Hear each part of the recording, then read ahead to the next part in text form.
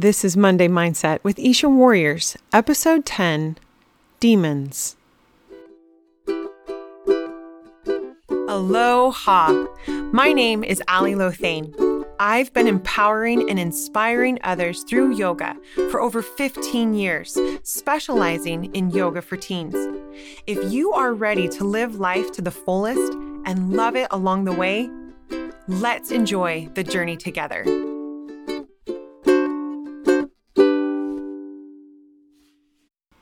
This is week 2 of our Freedom from Depression and Anxiety series. All the podcast journal prompts, quotes, yoga routines, and bonus breathwork videos are all found in one place in the team membership area, and it will be bundled for purchase when the series wraps up in a few weeks. So if you just want the series without signing up for the membership, you'll find that at the Isha Warrior shop along with all the t-shirts, etc. Okay, so the episode title, Demons.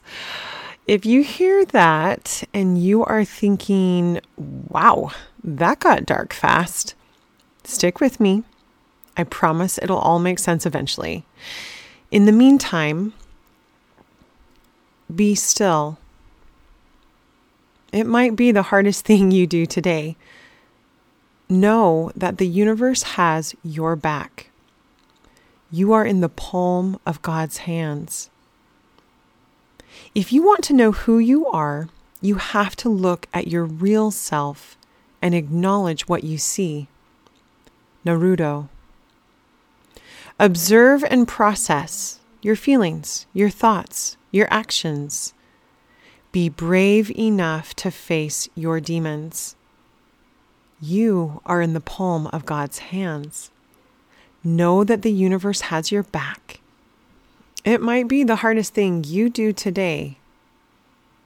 Be still. It's easy to sweat. I turn the temperature up in the room. You add layers of clothing on. You start to work out vigorously. Sweat comes easily. But do you have what it takes to be still? The first time I did yoga, I did not like it. I checked the clock on the wall every 10 minutes. I was just so used to doing sports, kickboxing. Oh, and here's a throwback. Step aerobics. Oh yeah. We totally owned step equipment and did the videos. I even took a step aerobics class in college, right? I was used to moving and doing and holding my body, even for short lengths of time, still in yoga was so foreign to me. I felt fidgety and honestly slightly bored. But I couldn't deny how it made me feel and the increase of flexibility that I had in my body. So I started to go once a month. Then once a month became once a week, and the rest is history. The point was, I had to practice at being still. It did not and still does not come naturally for me. Don't be surprised if writing in a journal, meditating, praying, going for a walk without electronics, doing Tai Chi or yoga, different activities that help you connect mind, body, and soul feel really awkward or boring, like it's forever doing them. It takes practice, and most of us are totally unaccustomed to doing exercises that connect mind and body. I hear more and more about students doing mindful meditation in school, which is awesome, but it is few and far between. We live in a very attached to electronics and detached from ourselves kind of world. There are a million ways to avoid your feelings or distract you from your thoughts. Being still takes practice. I promise you, the results of peace, clarity, and renewal are worth it, though. It is the pause that refreshes. For in the stillness, we are reminded that God is, and that the universe has our back. It is in the stillness that inspiration and insight flows in. Last week, I talked to you about taking time to pause and acknowledge how you feel. I suggested starting with one emotion a day. And if you're an Isha Warriors member, you can download the journal prompt that does just that. I talked about how emotions aren't bad or good. They are teachers. And it is up to us to listen to those teachers. You were encouraged to check in with yourself once a day and notice how you were feeling. Give that emotion a name. Let it speak up, right? Give it the mic. How have you been doing? Freedom from mental struggles begins with pausing and acknowledging. Those amazing tools are followed by what I'm going to talk about today: being still, observing, and processing. Today, I'm going to talk specifically about observing and processing our strengths, our weaknesses, and our fears. Taking a minute to check in through journaling is a great way to practice all those principles I've introduced so far. To me, writing out my thoughts, it's easier than physically sitting still and mentally observing my thoughts. And that's why I suggest you start there. But of course, this is your journey. So pick a way to pause, acknowledge, be still, observe, and process that is honoring to you. Every night, I write in what is called a 1-line-a-day journal to reflect on what happened. I also write in a weekly creation journal in what I want to see happen in the future. I also have a cheap notepad that I sporadically do thought downloads in. That might sound like a lot. So maybe just start with a simple daily journal. The 1-line-a-day journal is the only journal I have kept up for years, faithfully. It is so doable because you don't have space to write a novel. You're forced to be succinct. Miss a few days, it's easy to catch up. And it includes 5 years worth of days on the same page, so you can see what you were thinking and doing years ago, which for me is an incredible way to gain big picture perspective. I don't have an affiliation or anything with the company, but I just really like the product. So I will put the info in the episode notes if you're wondering what this 1-a-day journal is all about. It doesn't have to be journaling that helps you carve out be still time. Decide today how you will practice being still in your daily life. One of my all-time favorite quotes is from a man named Robert Butera. He's the author of the book Pure Heart of Yoga, and he said, with practice, both in yoga and in life, the external world begins to have less power over us, and the internal world is more at peace. I love that quote because he uses the word practice. We can't expect to do what we've always done and not get what we've always gotten. Are you ready to start being still and creating new thought patterns, engendering new emotions, and getting different results? What has been stopping you from taking time to be still up to this point? Author Ryan Holiday would suggest we are afraid of the silence. I quote, "How different would the world look if people spent as much time listening to their conscience as they did to chattering broadcasts? If they could respond to the calls of their convictions as quickly as we answered the dings and rings of technology in our pockets? All this noise, all this information, all these inputs. We are afraid of the silence," he says. We are afraid of looking stupid. We're afraid of missing out. We are afraid of being the bad guy who says, "Nope, not interested."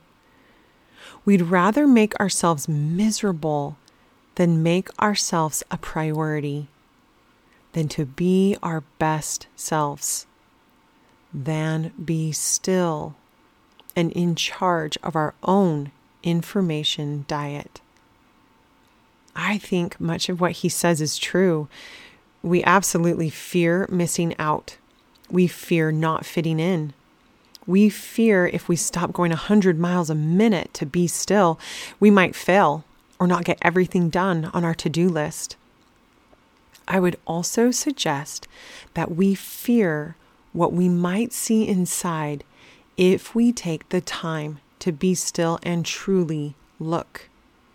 I'm going to read a few lyrics from the Imagine Dragons song entitled Demons. I want to hide the truth. I want to shelter you. But with the beast inside, there's nowhere we can hide. No matter what we breed, we are still made of greed. When you feel my heat, look into my eyes. It's where my demons hide. It's where my demons hide. Don't get too close. It's dark inside. It's where my demons hide. It's where my demons hide. Remember that Naruto quote? If you want to know who you are, you have to look at your real self and acknowledge what you see. Who are you truly? Deepak Chopra has said to let go of conditioned thinking and our own perceived limitations and discover your true self, your divine worth. Because, he says, our bodies are just housing divine light. You are an incredible light, full of potential and infinite worth. You are also fallible and human with weaknesses. To me, the demons that are talked about in the Imagine Dragons song are our flaws, our imperfections. And we demonize these weaknesses when we try to hide them, when we feel shamed by them, when we pretend they aren't there. Like somehow we don't have any problems like everyone else does. The truth is, you are both a masterpiece and a work in progress. Are you scared to see all the sides of you? What do you feel like you have to lose by admitting you are imperfect and human? Do you feel shame and guilt and ugly when you think about your weaknesses? I know so many individuals who refuse to go to couples therapy because they say, the therapist is just going to tell me all the things I'm doing wrong and that I'm a horrible person or some version of that. Why are we so scared for someone to tell us that we are wrong? What's so bad about being wrong? Why are we like that song and we tell people, don't look too close? Why are we so scared people will see our imperfect parts? Are we scared that others will be disappointed in us? Perhaps we can't let go of our pride. Do you think it makes you less strong, less popular? Are you scared that if you show all the sides of you, you are less lovable? When I teach a yoga class, I often move around the class and adjust a student so their posture is in alignment to maximize the benefits and practice without injury. It's no big deal. When I attend a class, other instructors do the same for me. Most of the time, when I get adjusted, I have no idea I'm out of alignment because the way I'm holding the posture feels so normal to me. But as an unbiased instructor, it is easy to spot and correct the misalignments of a practitioner. No judgment, just a correction. So you can optimize your practice. A caring, unbiased therapist or counselor is the same. They help us identify where we are out of balance, where we're out of alignment in our lives and our relationships, and give us the tools to maximize the benefits of life and practice life without injuring ourselves and others. That doesn't sound that scary, does it? Parents, if you have convinced yourself that you are juggling all the balls perfectly and putting on a good show, and you never acknowledge that you could be wrong about something, or that you yourself have weaknesses, you are only fooling yourself. Our kids see right through us. And if we aren't genuine with them and real about our own struggles and our own weaknesses and owning our own mistakes, one, it could perpetuate the message that it's not okay to be not okay, that they too have to be perfect and juggle all the balls and hide their imperfections. Two, they could grow up seeing us as hypocrites, lose respect for us. Three, they could stop opening up with us. I would suggest to you that being open to admitting being wrong, being willing to show all of our sides, what we perceive to be the good, the bad, the ugly, it makes you more lovable. It makes your relationship stronger, and your kids will respect you more. Don't be scared to face your demons. Ask for help from professionals. You don't storm a castle by yourself. You bring an army.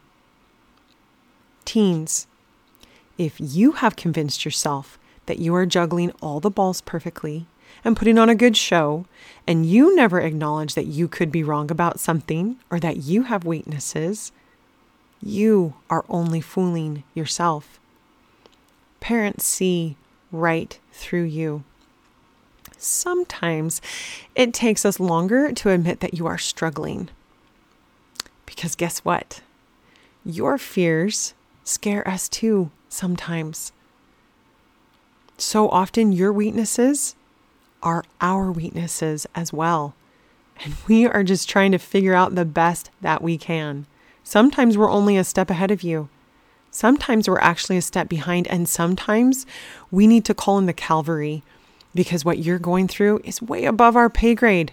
We have no idea what to do.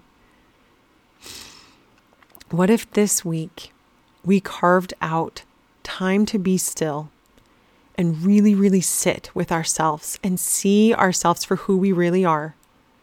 To write down what we perceive to be the good, the bad, the ugly, and to not be scared to be open about it with the ones that we love. We could start by listing out 5 of our strengths, 5 of our weaknesses, and 5 fears. Feeling afraid is totally natural. It can even be helpful in some situations. Not confronting our fears affects us emotionally, mentally, and physically. Trying to avoid our fears just makes them grow bigger. So, maybe this is the week you are brave enough to simply write them down. My teen daughter and I had fun with this as I was preparing for this podcast. We Googled what your fears say about your personality. It was actually really interesting, and we laughed a bunch. I think laughter is a wonderful tool to always pull from your belt. Laughter makes heavy things lighter and our enemies less scary. Any Harry Potter fan knows that the best way to best a Bogart, and for muggles that aren't familiar with Harry Potter jargon, a Bogart is a shape-shifting monster that forms into your worst fear. And the Bogart must be laughed at to be destroyed. Isn't that brilliant? J.K. Rowling, I've said it before, I'll say it again, you're genius. If you think about it, how can we equip ourselves with tools to capitalize on our strengths, fortify our weaknesses, or combat our fears if we aren't willing to face them in the first place? If we aren't willing to acknowledge, then take the time to dig deep and observe and process and understand why we do what we do and think what we think. If we don't do those things, we stay stuck in a moment and we can't get out of it. Let's let go of pride. Let's let go of fear. Let's laugh at the bogarts in our life. Lighten up a little bit. Let's embrace both the masterpiece and the hot mess that makes us uniquely us. And let's do it with so much love. I believe the key to truly loving ourselves starts with being still. Getting to know who you truly are can start by acknowledging your strengths and your weaknesses and your fears. And then practice loving your strengths, your weaknesses, maybe even your fears. Again, teachers, what lessons are in those fears? Be still. It might be the hardest thing you do today.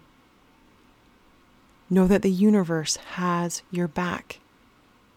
You are in the palm of God's hands. If you want to know who you are, you have to look at your real self and acknowledge what you see. Observe and process your feelings, your thoughts, your actions.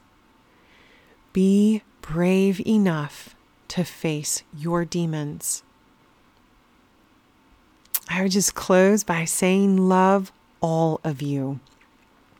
Love your strengths and allow yourself to shine, knowing with those strengths you can do good. Love your weaknesses and allow yourself to be imperfect, knowing with those weaknesses you remain humble and teachable, which are essential traits to developing your highest self. P.S. The spell to destroy a bogart is ridiculous. Feel free to try it out next time you are facing a fear. Thanks for listening in today. Come join me and other like-minded teens in my weekly live yoga classes at ishawarriors.com. Your first week is free, so why wait another minute to increase peace in your life and feel empowered every day? See you on the mat.